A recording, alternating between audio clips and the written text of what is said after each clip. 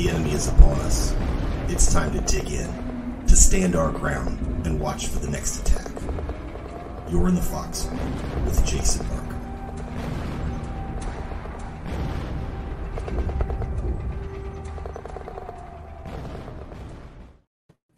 Hey, good evening, everybody, and it is Thursday, July 13th, 2023. I am your host, Jason Barker. You're in the Foxhole, of course, and tonight we have a very special guest. I don't know what you got on your screen there, but it's John Klyczek. How do you say it? Klyczek? Klyczek, yeah. Klyczek, okay. And you're an author of a pretty awesome book called School World Order, The Technocratic Globalization of Corporatized Education. Sir, how are you doing today? Doing great, sir. Thank you for having me. Okay. Well, I got the chance to hang out with this guy on Jonas podcast, about a week or two ago or something like that? Something like that, yeah. Yeah. And it was a late night one, and we're a little peppier now because it's not so late. So I had to pick his brain, and he decided he would agree to come on and discuss his book, which I find fascinating. I haven't read the whole thing. I'll be honest with you. Disclaimer up front. I've just got delved into it. I was kind of blown away by the editor's notes, though. And I don't know if you read those in your own book, the editor's notes. He pretty much notes, the citations at the end. No, I'm talking about the very beginning. He talks about he had both sides, mom and dad side of the family and stuff like that, had educators in their throughout their genealogy and stuff like that, or their parents and stuff like that. And he was kind of blown away by reading, doing the editing part. You have to read the thing probably multiple times. And that's the publisher's note. The publisher's notes. That's what because the editor was Kelly Ray. I think it's been so long as I only talked to him during the editing process. I think it's name's Kelly is in there, but I think his last name is Ray. But yeah, the publisher Chris Milligan, he actually has sort of an interesting connection to the history that is in the book, which is the Order of Skull and Bones, because he's the guy that rescued Anthony Sutton's manuscript from sort of the dustbin of history and republished it. So yeah, he's got a very interesting story himself. Yeah. Oh, that's awesome. Maybe he'll come on sometime, and talk about that. But anyway, let's talk about you first. Tell us your background, who you are, where you come from, stuff like that. I know you're a professor of multiple things, so go ahead and let us know who you are. So, as you mentioned, John Klyczek, what you see there is it says Dallas Professor. That's sort of my moniker that I use on my Twitter handle. I've been teaching rhetoric and research argumentation for over a decade now. I got to update the website. I think the website still says 8 years. And teach interdisciplinary studies. As of late, I got myself a course in interdisciplinary studies, which, rhetoric itself is very much an interdisciplinary discipline in itself. And I started writing the book. It started off as a series of articles, that were based largely on this big book here, which is Charlotte Thompson Iserby's Deliberate Dumbing Down of America. Here's the abridged version there. And I, at a particular time in, this is right before Trump got in, about a year or so before, and the governor in Illinois, where I teach, was basically stalling on the budget. And what happens if the governor doesn't pass the budget is that, the state funds don't get released, but you also don't have access to federal funds. And so what this kicked off was sort of the impetus for privatization, pushing public education and other public institutions into private receivership. So at the time, I'd heard a bunch of buzzwords about that Charlotte talked about in her book. So those being the whole public-private partnerships through the school choice movement, replacing academics with workforce training, and then all things ed tech. And the governor himself was a big proponent of all these things, charter schools in particular. There's a Rauner College Prep out of the Noble Network of Charter Schools in Chicago. At his State of the State addresses, he frequently promoted cradle to career education, which is just another euphemism for school to work, or the replacement of academics with workforce training. So one of my departments at the time basically got shut down because we couldn't get the funds And so at that point, I sort of wrote an article about this, sort of updating some of the things that Charlotte had warned about. Article series turned into some of the first chapters in the book. And throughout that process, I ended up coming in contact with Charlotte. And as I mentioned, the publisher, Chris Milligan. So here we are today. All right. Well, that's interesting that you were in Illinois, because I'm actually from Illinois. I was born there and raised there for most of my younger, before my preteen. Yeah, talking about 16, I guess I was in Illinois. And I don't even know who the governor is right now, but I can tell you the school system is not that great there. It is. We did, when I was a kid, we had social studies and we had government geography. And those two particular classes, I seem to remember, were indoctrination, especially the government geography. They had me thinking that communism was a great thing when I was about, 13, 14 years old. I thought communism was great. They made it sound wonderful.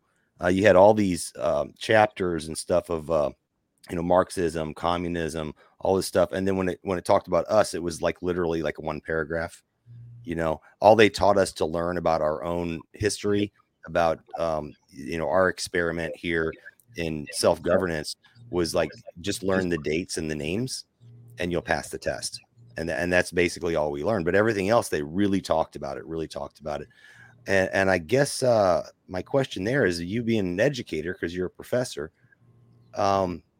what's your take on, like, I know you don't subscribe to it because you wrote a book, but what's it like working in that environment where it seems like the mentality, especially in that particular state, if you were teaching there, what's it like when the other professors and stuff or other teachers are kind of like really pushing that mentality and you kind of don't think that way? Is that kind of weird working there? Or?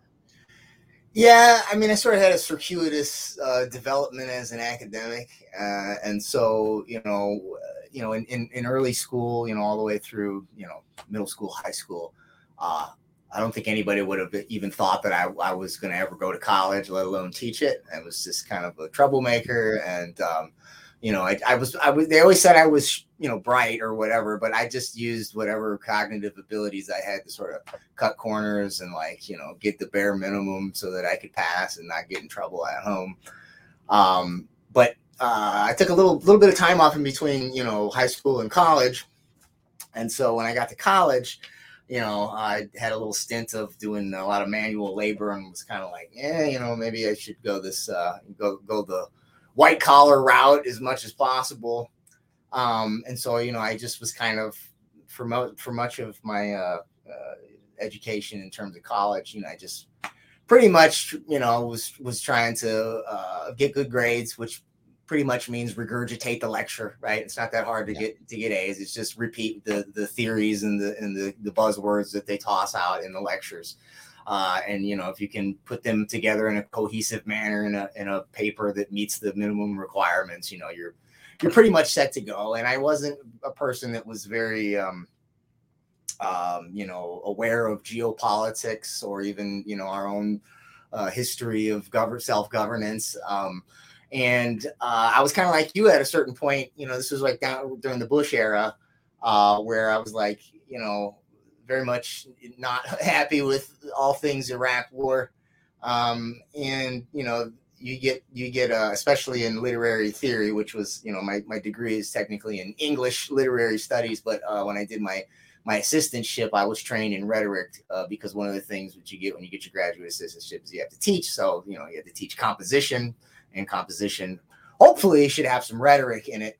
Although when you get it from, the sort of the postmoderns, it's rhetoric is like, there's feminist rhetoric, there's Marxist rhetoric, there's Freudian rhetoric, there's critical rhetoric, there's queer rhetoric, right? There's all these different lenses that you put your rhetoric through. It's not the traditional ethos, logos, pathos, that comes out of the classical Greek, the trivium, right? But at the time, they would have a lot of Marxist stuff, and at first I was kind of like, why would I want to read this novel through the lens of like this like communist dictator guy? Because I didn't know much about it. I just knew that Marxism and communism went together. But you kind of look around and you see like, oh, the way they feed it to you is like these guys were the ones that were against like all things capitalism that, that the Bush administration sort of, I guess, on the surface represented. So I was like, oh, I'm kind of like, I'm against this, and these Marxists are against that. So I kind of leaned into that. But around the Obama years, when he was basically doing all the same things in terms of foreign policy, and I would start to mention this, right? In class discussions, because this is not at this point. I'm in grad school now, and it was bizarre to me that everybody that was against Bush supported this guy who did the same thing, but only because he had this left wing or pseudo socialist kind of veneer about him. And it was at that point that I kind of started looking into more libertarian stuff, and some friends of mine, were, I guess, out in, conspiracy world, right, would share me some of these, alt media kind of conspiratorial stuff. And a lot of it, I was just incredulous, because it was like, I've been in academia forever here. And I did well enough. I mean, again, I wouldn't consider myself necessarily a scholar at that time. Again, I was doing a lot of martial arts and just trying to, get decent grades. But I figured that I would come across some of these things, right? Like I couldn't imagine I could get through 4 years and almost finish my, at the time that I first started popping up, I was my senior year, an undergrad.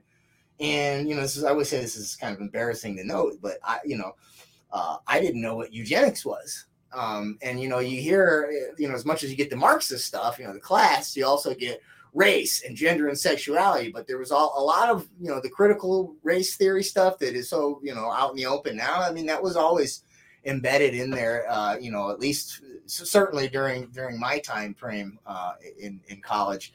And I just was like, well, how could I have gotten through this and heard all things anti-racist, but not anything about eugenics? And so that kind of got me looking more into, the Quigleys and the Suttons and people like that. And today, when I finally started writing about it, I'm an adjunct. So I don't know if your audience isn't familiar, but what that means is I'm not tenure track. So I get hired per course, per semester, right? I don't have an office, right? I don't have benefits. So basically, as long as I really fly under the radar, right? Like as long as the students are happy, nobody's complaining, they don't pay a whole lot of attention to me. So okay, I was going to ask you about that too, about the if you were worried about getting the boot or not. I was for the longest time. Even when I first wrote my first syllabus I wrote, when I teach English 102, it's research methods. I pair, so they have to do their own research arguments. But we use Brave New World as sort of a launch pad to explore topics that they can write about research, right? And it's nice because it gives you some history into a lot of the stuff that's just now coming to fruition, right? I mean, just the bioengineering, the psychological engineering, in particular. And so when I would put these themes in there, and I borrowed a lot of the themes. I mean, are they sort of all this other research that I just mentioned, the eugenics and sort of this, Quigley's theories about globalization and things like that are sort of embedded in there, right? It's not explicit. But I thought that when they saw the syllabus alone, they would be like, that they would see each topic, and then when you put the topics together, right, you have a tapestry of a sort of a worldview or a framework from which to sort of, where all this stuff connects. And never popped up then. Then when I wrote the articles at first, I thought, somebody might see it. They never saw it. Then I wrote the book, thought somebody might see it. Never happened. I gave it to a couple people that I was friendly with, and didn't say anything, either way about it. Then when I started doing interviews, and I really thought okay, now my face is out here, and it just never happened. I either they're totally unaware of it, that's how much of a bubble they're sort of in, or they are aware about it and don't care. But one way or another, Well, maybe maybe, and I would argue this point, maybe a lot of people, and this coming from the military, you know, with the COVID stuff and everything and the jab, I happen to know that the majority of the people don't agree with it. They don't believe in the whole COVID narrative. They don't believe in the jab. They just did it, and you know, they all put each other in check because they're told to. And that kind of goes to the point of your book. You talk about conditioning, you know, positive, negative operant conditioning and things like that, and how to shape, socially shape people's behaviors. And I really want to get into that. But back to what I was saying with the military, you know, I did get a lot of pushback from some people, but it was more of a resentment because they resented that they didn't do it. That's kind of the feel I got. But I think a lot of people kind of like were secretly rooting for me, you know, and I kind of could see that maybe in your line of work where it appears that everybody's super liberal and they're on with this woke agenda. Maybe they're not. Maybe they're doing that for job security. And maybe secretly they're like, okay, I know what you're doing. You need to keep doing it. You know what I'm saying? Yeah, You get that feeling? I've got I got an interesting story about it. So the closest I came, and at this point I can't imagine that it'll ever come, because so when the CARES Act came out, right, and they handed out all those funds, and there was the other one, Gears and Hertz and all that, there was a committee, right? And so, you know, you got this big lump of money, and then there was a committee that had to decide how to spend it, right? So they had to come up with proposals, and there was three main categories. One was PPE. The other one was technologies to facilitate the distance learning. There's a third category that I can't remember. I can't remember off the top of my head. But as an adjunct, I was able to sort of wiggle my way into being the adjunct representative at one of the colleges where I adjunct. And so what the task force or the subcommittee that I was on was looking at the proposals for the education technologies. And, you know, I'll cut to the chase, which is that, you know, I was very much, you know, a lot of the proposals came in, they were very vague. You know, it was just like, for dental tech, we need a simulator. And it's like, okay, but like they didn't specify like the product, the company, you know, and I'm like, do we have anything specific on this? Like, can we, like, how about the privacy policy, the data policy, right? Things like that. You know, so I would say either no or needs more information. Eventually, I shared with them, you know, I sort of laid it all out. You know, I said, you know, all these little things that we're putting in place are going to come together in this larger grid. And I played a video that's you can find it. It's a Wall Street Journal piece that showcases basically the social credit system and how it integrates with the ed tech system in China. And the comment was the only comment was, well, we live in privacy doesn't exist in the world that we live in now. But when I came into the school, okay, because I hadn't been in, right, so we were in lockdown. I came in, I think it was for union negotiations at some point. And I walk in, and you had to go through security, right? And security's there, and they're real police officers. They're not just security there. They have, like, I don't know, double duty. So they, you know, some of them have like the beat there on the campus, but you know, you'll see them around the municipality as well, right? They'll have the beat on the block and stuff. And one of them says, "Oh, if it isn't our favorite right-wing extremist professor," and I was like, "Whoa!" I was like, "Oh, am I that right-wing?" I was like, "I didn't think I was that. I mean, I guess maybe." And I just kind of, you know, laughed it off or chuckled or whatever. And he's the chief of police, and then. Later on, when I was walking, you know, because there's a couple of them, and it came back through, and the one guy winked at me.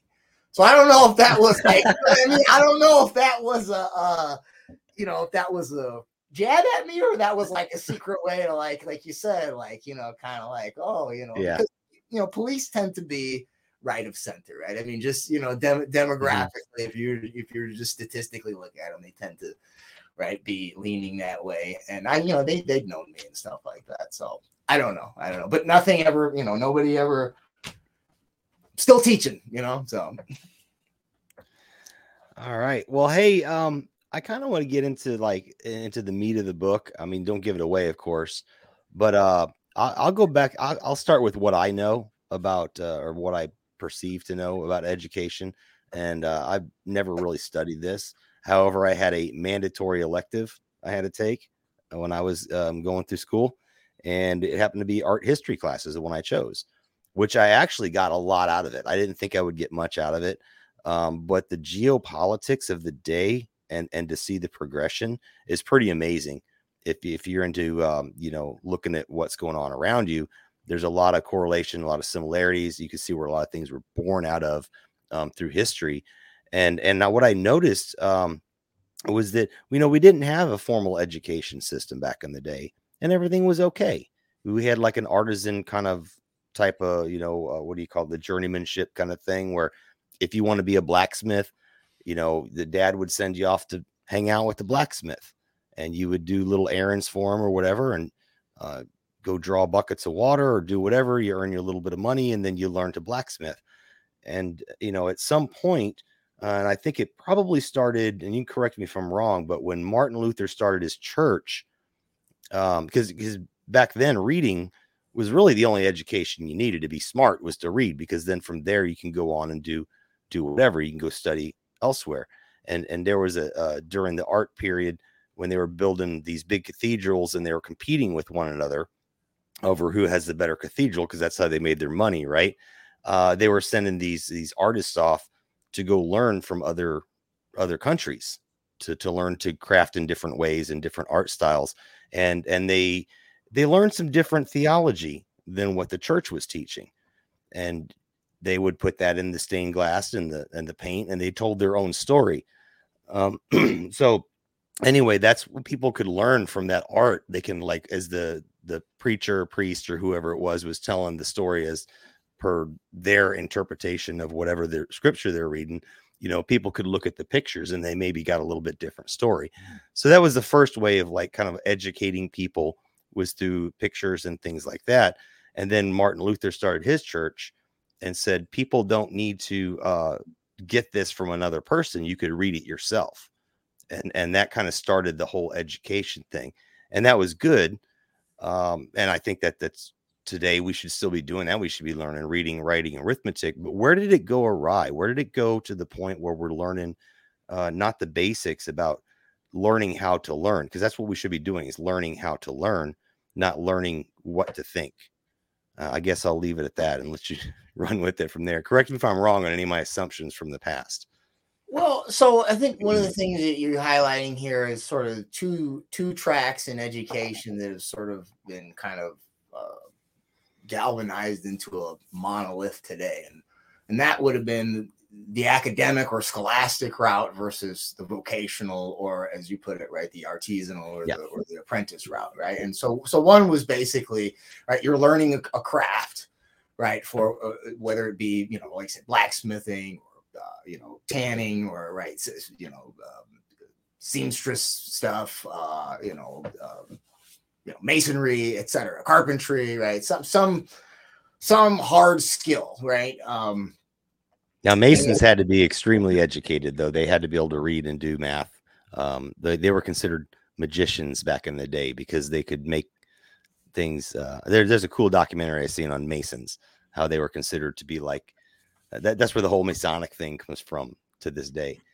But yeah, well, so someone like Albert Mackey would say that, and it's interesting because so here you have History of Freemasonry by Albert Mackey and Morals and Dogma by Albert Pike, right? And they're both actually from the same lodge, and they're both highly ranked. They might be equally ranked. One might be a little bit higher than the other. They have totally different theories about sort of the history of what they call operative masonry versus speculative masonry. Operative masonry had everything to do with the craft of, right, laying stone, right, stonework, in terms of architecture. And the speculative masonry had to do with basically the Rosicrucian influences, that all the sort of the theurgy and right, some of the esoteric rites that are embedded in, all the symbolism of, the black and white, the dualistic tiles, and all the references to Cain and stuff like that. So you're right. I would, from if you go with what Mackey says, a lot of some of the more learned stuff that they would have had to go through in terms of like, they had to learn trivium, quadrivium stuff. That is a key part of a Masonic education. Would have probably been more in line associated with the speculative part as opposed to the operative part. But to go back to these two tracks in terms of the scholastic or the academic, right? I mean, the term academy, right? That was Plato's school, right? And so this largely had to do with schools of philosophy, which basically had three. There's three broad categories of philosophy. One is ontology; it's the study of being or ultimate reality, and then you had axiology, which is the study of ethics, and then epistemology, which is like how do we know what we know. And then within that, later on, you would have had schools like under Plotinus where they, you would try to integrate the trivium and the quadrivium. So those are the 7 classical liberal arts. So trivium's grammar, logic, rhetoric. Quadrivium is arithmetic, geometry, music, astronomy. Okay. And all this stuff would sort of be all of this would come together and would sort of get passed down through what would become the university system, starting with like Oxford and the Royal College and stuff like that. But all along this time period, those, you basically still had a guild system of educating for the purposes of developing crafts and skills and Okay. Yeah. And prior to that, though, like a lot of that, even before the guild system would have just sort of been ingrained in your culture. Like, in other words, right? Like if you're an agrarian society, and you're working on a particular plot of land, right? I mean, it's just going to be, you're going to have to learn about the native foliage, right, and the soil and things like that in a way that is, right, immediately necessary for survival. And that would have been passed down orally and through, folk tradition and whatnot, from family to family. But it's as far as institutions go, right, you had this scholastic route and this vocational route. And then around, I would say, through the process of the Industrial Revolution, right, through the development of, right, steam engine, combustion engine, right, mechanization, assembly line, all this type of stuff. What it basically does is it creates a scenario in which the guild system, in many ways, and the folk systems become more or less obsolete, especially when you consider, right, when you start to scale industries, right, on a national scale and then an international scale, right, what happens is, right, now we need to galvanize this workforce into basically a cog in this larger planned economy. And so it's with the rise of the Industrial Revolution that, in the wake of that, you get some of the early foundations. So Rockefeller's first foundations, tax-exempt foundation, was the General Education Board. And there's a quote in there from Frederick T. Gates, who was the head of it. And I'm going to paraphrase this, but it's pretty close, and the quote's in my book. But he says something to the effect of, we don't need any more lawyers or philosophers, etc. Right? What we need is for the people to do what they are doing on in their. The phrase he uses is something like to do it to perfect what they already do in their simplistic ways. And what he meant by that was perfecting their jobs, right? Like their lever pulling and their button pushing and their sweeping and things like that. But, right, no longer, manual labor, that we need to basically train these people to operate the factories is the simplest way to put it. And that's kind of where I wanted to go with it was, we talked about, and I think you summed up well, the branch off of, the artisanship versus the higher learned, I would say I would call it arts, whether it be philosophy or art or, architecture is actually an art, believe it or not. But now then you talk about after the Industrial Revolution, all of a sudden they changed the education system to like kind of curtail towards making like a drone kind of a worker class, because they don't need more creative people, right? We need more bodies to produce things. Is that what you're saying? Yeah. I mean, so basically two two main premises, and then one of them, I guess you could sort of divide into a subcategory. So that is right. The cultivation of a compliant citizenry, okay, and also the cultivation of a workforce, but that also entails the cultivation of a consumer class as well, right? So you actually, what you get is not just, right, specialized training largely for factory work, but what you also get is sort of the push towards compulsory education and a push towards literacy, but it's very much so a limited form of literacy, right? And so Horace Mann, he brings the Prussian system over here, and one of the first things that sort of gets pushed into the publicly funded schools is a modification of the early methods of reading pedagogy, right? So instead of classical grammar and phonics, they change it to something called the look-say method, or what's now today known as whole word or whole language learning. So instead of learning roots, suffixes, and prefixes so that you can sound out a word, and even if you've never read it before, if you can identify at least its root or perhaps a prefix or a suffix, and you can understand it within the context of the sentence, right? You can actually infer what a word means without ever having encountered it before, right? Versus the whole language or look-say method it's a pedagogy that treats the phonics of English grammar basically like a pictogram, right? Or an ideogram, which is basically like the characters that you'd see in the East. So largely your Mandarin Chinese, your Japanese, right? Your kanji. And so it's basically, and there's theories to this day, people still argue about whether or not which method is better and does a combination work, but demonstrably one of the things that we've had a problem with is our literacy rates, right? And they say that basically is if you don't pick it up, right, if you're not up to speed by about, I think, fourth or fifth grade, that pretty much indicates the rest of the trajectory of your academics. But what this look-say method did was basically hamstrings the ability to be literate, but not illiterate, but it just makes it so that you're literate enough to where you can follow instructions, where you can read advertisements, right, where you can be propagandized, but not literate enough where you can actually point out the fallacies in the propaganda or identify the contradictions in the premises of the instruction, right? Or might be somehow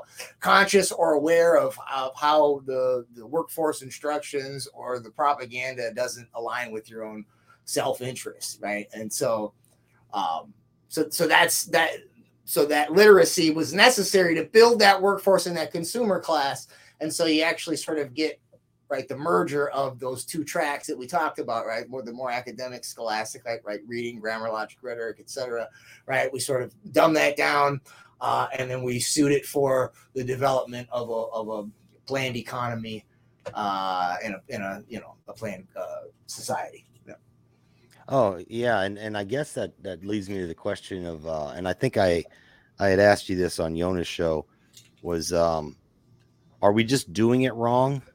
Are we just educating wrong? And you could talk about the conditioning as well, by the way, the way we use scientifically, like Pavlov's dog kind of tactics to teach children and to adults now too, with the jab, the carrot and the stick method and everything. But getting back to what I was asking was, are we just doing it wrong? Or do you think that there is an actual intent? Is there somebody pulling a string somewhere saying, and you're kind of hinted to it already, that we needed a certain class of worker that could maybe read the instruction manual, maybe they could read how to unjam this machine that makes this widget, but not smart enough to figure out how the machine works so they could build their own and start their own company.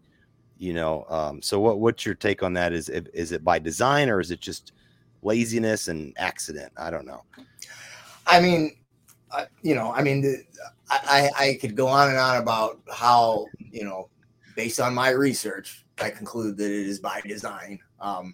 But, you should be able to sort of infer, not you, but the common person should be able to infer that there is no other industry, whether commercial or nonprofit or any other institution, and that would continually do the same thing and get the same results, which are not good results, over and over and over again, right? At some point you would go, what we're doing is not working, right? We need to do something differently. But the entire history of education tends to be new policy causes problems, use those problems to further the policy, right? So we need more of the same thing now, right? Well, if we just did it a little bit more, right? If we had some more conditioning, right? Or if we had, less grammar, which, by the way,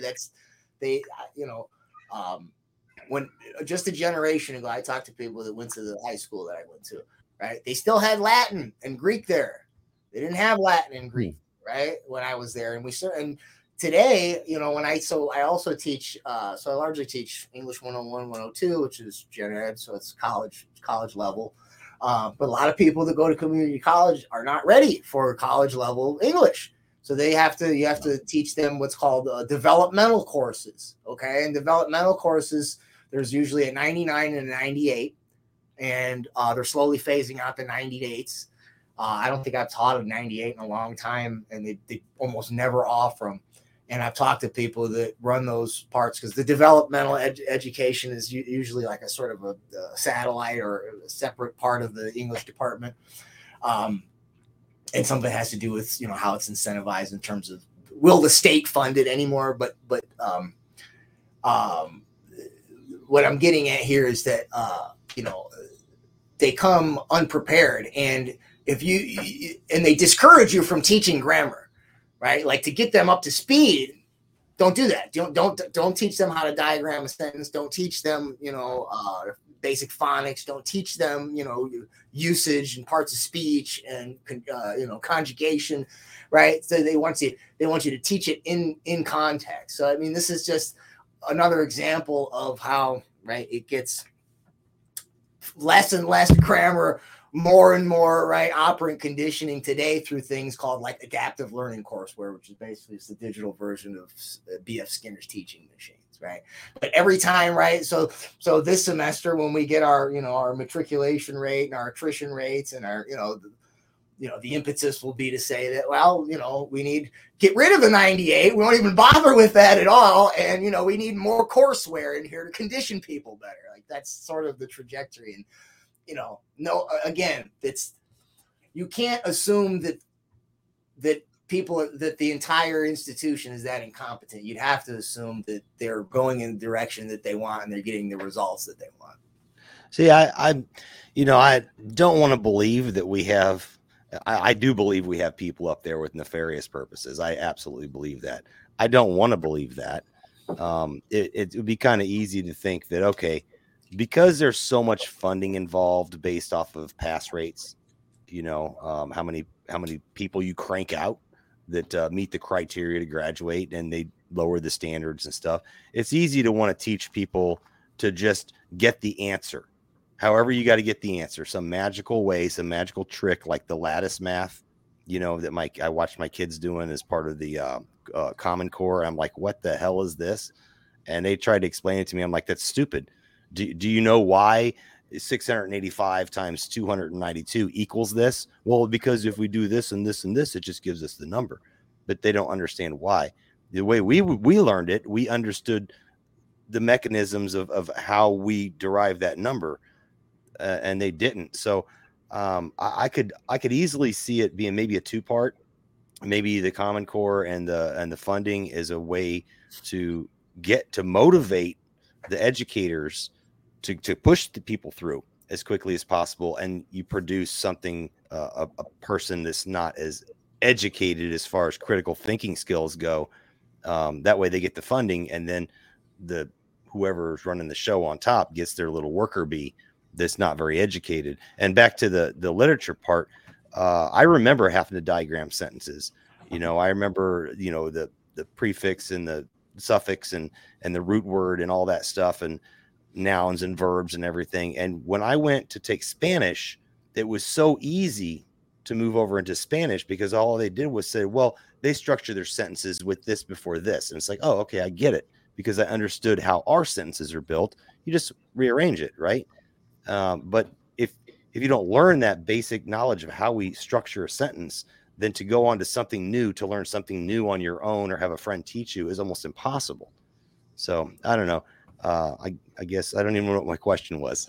But, I guess the funding issue. Do you think the funding has a lot to do with it? Yeah, 100%. I mean, so I mean, one of the things that you kind of touched on a little bit was like, so the average instructor teacher, right, is not somebody who's like nefariously trying to, at least in their mind, right, brainwash or indoctrinate or dumb down curriculum. Right. Okay. Right? They themselves have bought into the same pedagogy, the same theories of what education is supposed to be. And so they're like true believers in this system, right? Like, I mean, they're in many ways just as much a victim of the system that they're imposing on the students as are those students underneath them themselves, right?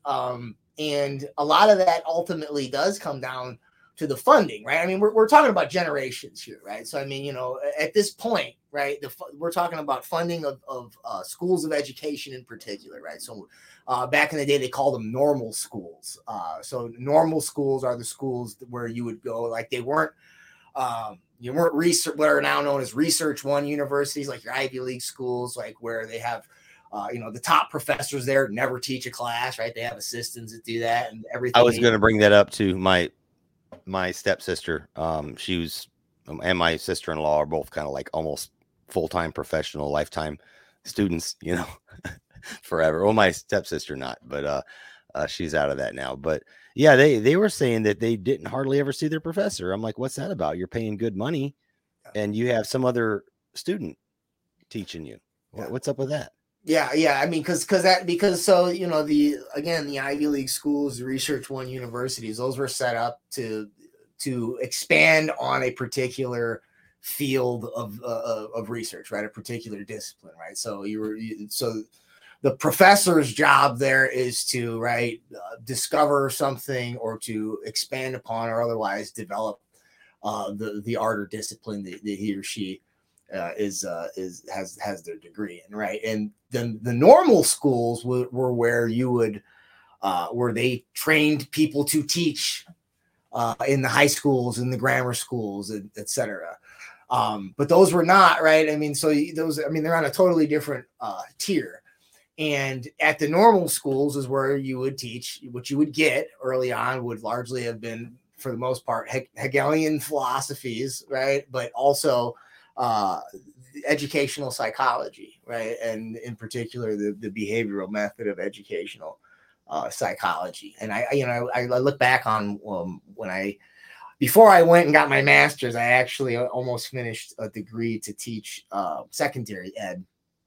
I went through the practicum and stuff, and then at that point, it just was a lot of extra red tape and stuff. And so they were like, I was starting to see, some of the big picture that I see now.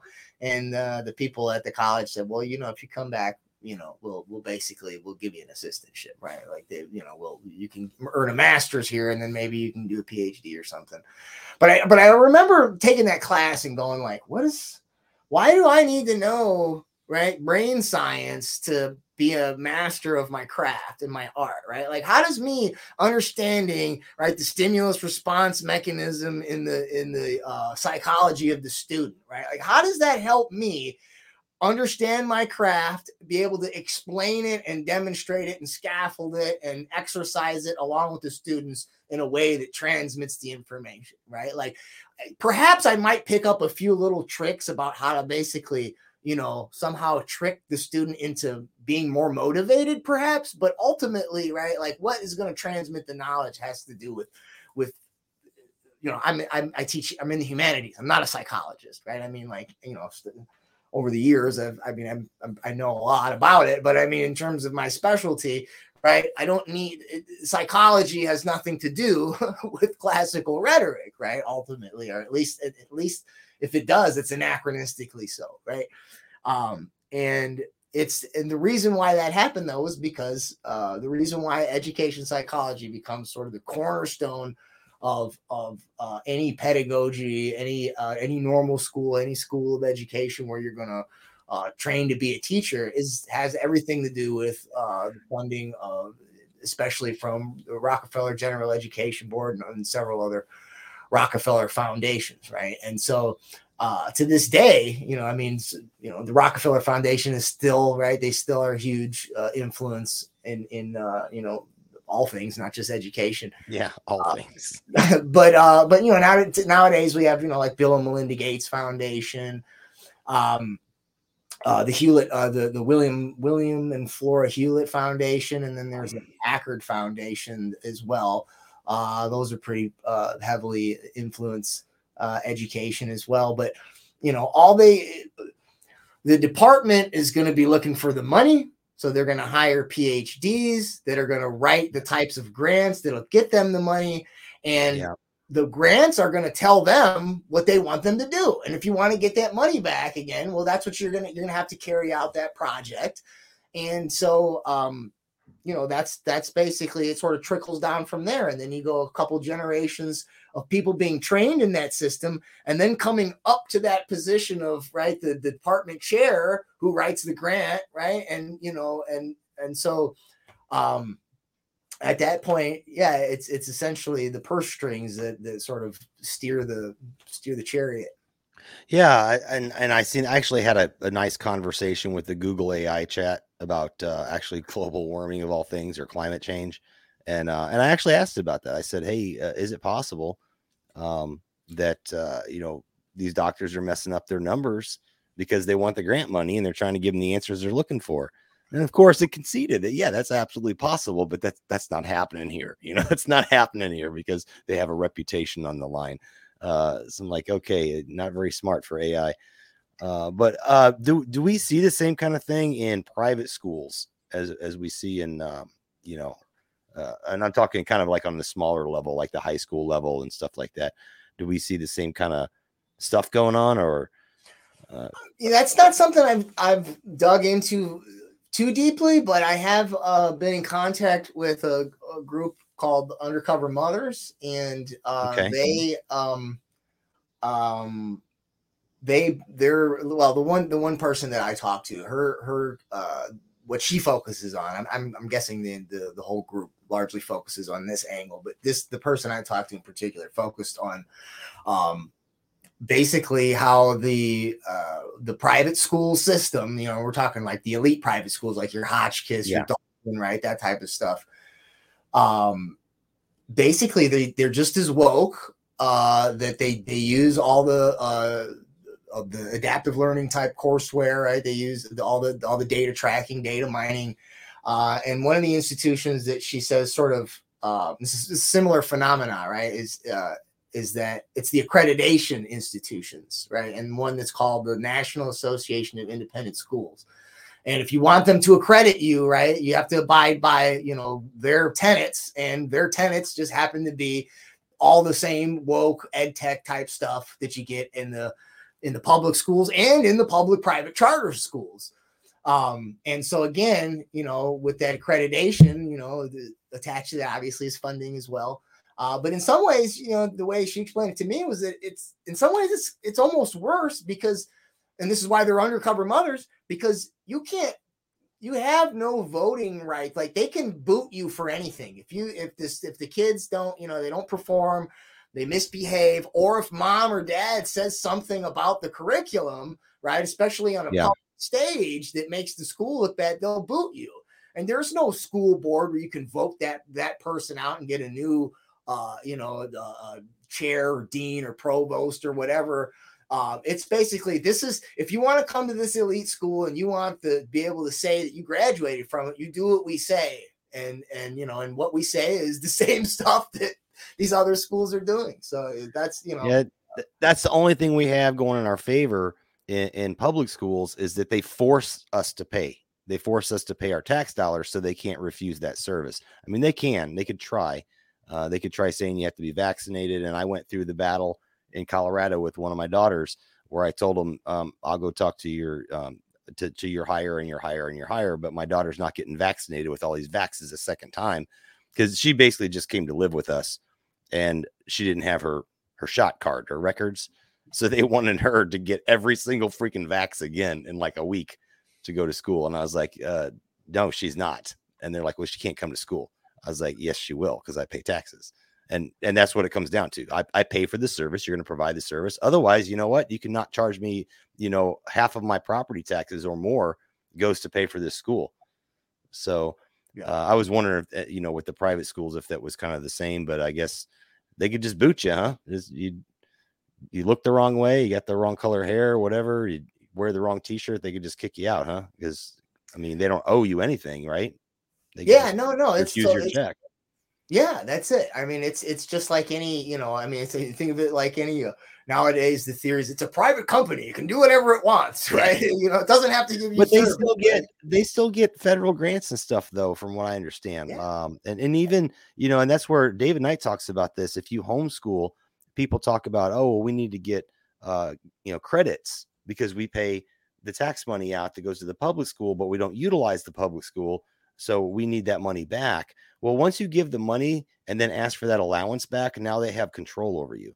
So I'm not in favor of having any kind of like a credit for, I would say a reduction in your property tax, maybe if you can prove you're homeschooling, but you don't give them the money first because then it's a gift from them back to you. It's kind of like you take your kids' money and then you give them back a portion as an allowance and then you lord it over them. That's what our government does to us, through force, by the way. And you know what? We're going to run out of time. This hour went so freaking fast, man. Where I had got into one of the first episodes I did here on the Foxhole, which I don't know if you know the theme of it, but the theme is kind of like how there's all these different tentacles working simultaneously together to work against us, basically, for tyranny. And education, in my opinion, is one of the largest ones, the largest things they've used. And I believe it's by design. I don't know. Now, what you're talking about is more the intricacies of how it works. And in your book, you go into the conditioning and kind of the science of it, the science of how they do that. And I'd highly recommend it to anybody. And I'm trying to get through it. I'm just not a very fast reader. I get sleepy when I read. That's just me. But one thing I did notice in doing my research is that once they basically implemented, number one, the income tax, which was a burden on people. And then they took the gold out of the money, the precious metals out of our money. And then we get this beautiful thing called inflation. So then it degraded your savings. And then, through that process, and then they break up the nuclear family to where now mom and dad aren't together. You got single moms, single dads. It became very, very, very difficult to watch your kids. Basically, you've got to have daycare. You've got to, we can't wait to get them in kindergarten. Oh, we can't wait to get them in preschool. Oh, pre-K. We got all this stuff, and they get them cradle to grave now. And it's because, and it's tied very closely to economics. It's tied to breaking up the nuclear family, making it very difficult to live, making it expensive to eat. And I think that is by design to push them into this school system for as quickly as possible and as long as possible. Would you agree with that? And can you expand on it all? Yeah, there's a term called in loco parentis, which, basically when you send your children to the school, that basically the state is now, they're under their charge. Also there's a term that's used frequently in some of these ed tech companies and at some of these foundations. And the term is human capital management. And actually, there's a file that I got from Charlotte. It's on my database, and it's one of the earlier treatises on program instruction. So it was a showcase of basically Skinner's theories of using what he called teaching machines and what later becomes adaptive learning courseware to condition students. But that whole series was developed in partnership with the HUMRO. So it's the Human Resources Research Organization. It's a division of the Army. And one of the things that it focused on was human capital management. So, I mean, basically what they're saying is that, right, I mean, your children and, you know, I mean, you yourself, I mean, all of us, the way they see us is we are literal human resources. We are basically, right, I mean, as much as we are not just the consumer class and the working class and the worker, but we are the product itself, right? And it becomes basically this sort of post-human feedback loop, right? Where you basically are a gear that basically consumes itself. So who gets to be in charge of that? You know, how do I get to be in charge? You know, is it a legacy thing with families? I'm thinking that's probably what it is.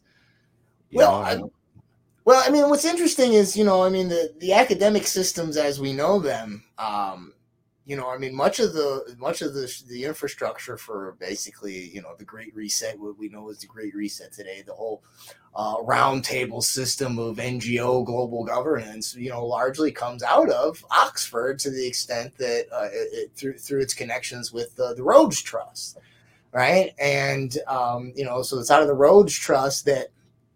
And the Rhodes Society that basically, you know, Cecil Rhodes wanted to promote, you know, British imperialism, and he wanted to sort of, you know, get the intelligentsia, the colonial powers to sort of, you know, indoctrinate them with Anglophile stuff so they would go back and propagate, you know, British imperialism. But out of that came something called Milner's Roundtables, and then those would later off would spawn the Royal Institute of International Affairs and the Council on Foreign Relations, and then both of those would be involved in the Paris peace treaties, which would set up the League of Nations, and out of that comes your United Nations. And then post World War II, right, you have sort of some successors to the CFR and the RIA, and that's your Bilderberg group. And eventually then you get in the 68, you get the Club of Rome. And then in 70, you get the World Economic Forum. In 73, you get Trilateral Commission. But all these are modeled after that Milner style roundtable, which was an extension of this Rhodes Trust, which was basically, you know, you recruited people through Oxford. Well, the parallel to that in the United States was the Order of Skull and Bones in particular, right? And I'm going to ask you how that played in, the Skull and Bones. Yeah. I mean, so Yale, you know, Anthony Sutton, according to his research, he traces it potentially back to, it definitely is the first branch of it was a Germanic society, a Germanic secret society.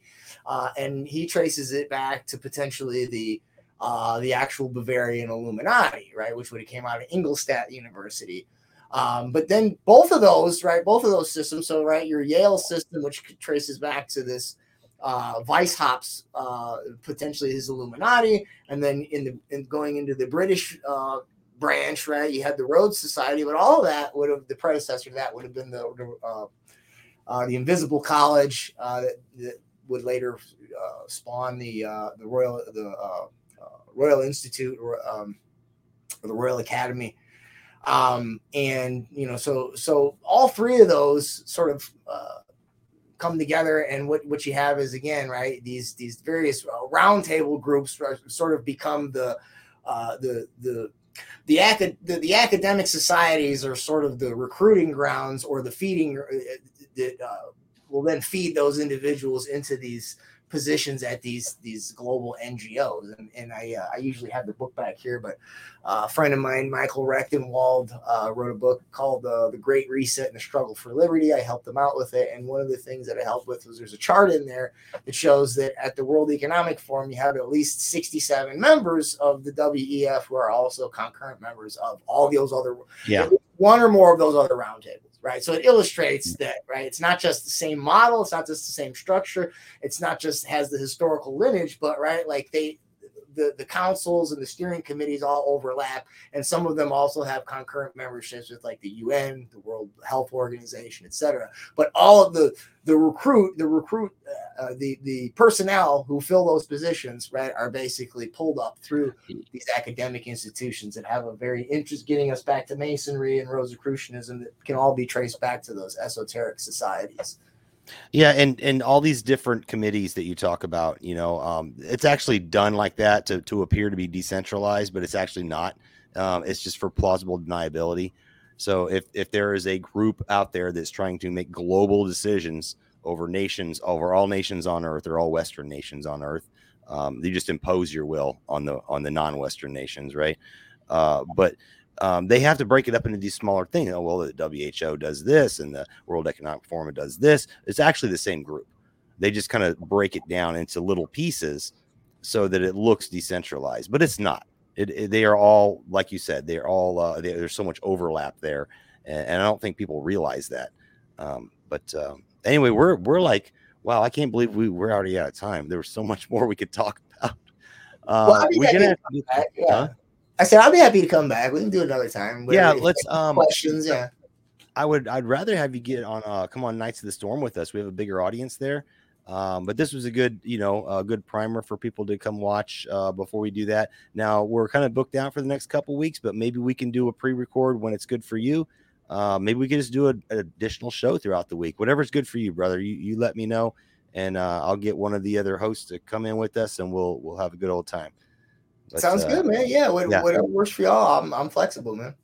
All right. Well, hey, let me jump in here and plug. First, I want to say thanks to Angry Tiger and Little John for being in the chat with me today. Angry Tiger is the one that started Knights of the Storm with me. He's one of the guys. Little John's one of our longtime guys. He's been on there before. He's been on my show before here. But anyway, let me jump in here and I'm going to show where people can get your book. Let's see. Right here. Was it Trine Day, right? Yes, sir. That's where you prefer people to get it because you I'm sorry, I got mine through Amazon. I didn't know where to get it, so I'm sorry if you lost out on a couple bucks, but I think my publisher gets all the losses on those. I think I get the same. I think. Oh, that's good. That's good. But yeah, to make it easy for the listeners here, just go to the Knights of the Storm, and of course, the website. We've got all these people you can listen to, but go to the little read tab here, and I've added you right here, School World Order, and it will take you to this website where you can purchase this book. And it's actually, I don't know if you're aware, but it's on the ebook here as well. Not ebook, ebook or audiobook. Huh? Kindle? Yeah, it's ebook. Yep. It's on a Kindle version. So I was going to get that one, but then I realized I don't have a Kindle. So I've already made that mistake once where I purchased something and couldn't read it. I'm a paper guy. I like to adorn my house with books. Yeah, I have to like highlight things and write things on the side and fold the corners. That's me when I read. Oh, you dog ear them? You dog ear the corners like that? Yeah. I tried doing different. Like I got these 8x10 cards or whatever, but then it just has a bunch of cards, and it's way too many cards. Yeah, I'm loth to do either to my books. I like them to be every once in a while. I'll put pristine. Yeah. I don't like to. I'll go back and be like, man, I wish I would have marked that somewhere because I can't find it. Funny thing, when I was taking my course, and I need to go back and finish that degree, but I started taking emergency management and homeland security, and the emergency management, I bought used books. I wanted the usest book I could find because they already highlighted all the important stuff in there. So it was like really easy to if I was in a pinch and I'm like, oh crap, I didn't have time to read my stuff this week and my lessons due tomorrow, I could just go through and skim over what someone else highlighted, and it was like bang on, So I liked it. What's funny is Charlotte, Iserby, she gave me all her files and her library, and so.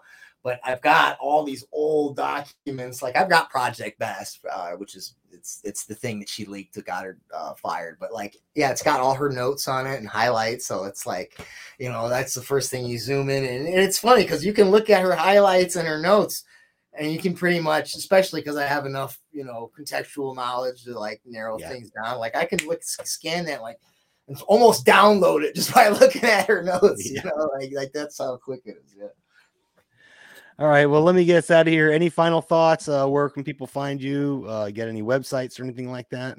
Schoolworldorder.info, and it's got all my social media on it. So if you go there, you can find anything you need to find as far as my research or my social media. All right. Well, thank you so much for coming on. It's been a pleasure. We could go for a couple hours. Some of the meat of it, I really would love to talk about, but I don't want to give away the whole book. Maybe on the Knights of the Storm, we can dig in a little more into the actual meat of the conditioning and techniques they use. But, yep. Very cool. All right, ladies and oh, sorry, go ahead. Oh, I just said very cool. Much appreciated. Yeah. All right, cool beans. All right, that does it for tonight. Remember to hold your ground, watch the enemy, improve the foxhole, and always look out for one another. Until next time. You've been watching The Foxhole with Jason Barker.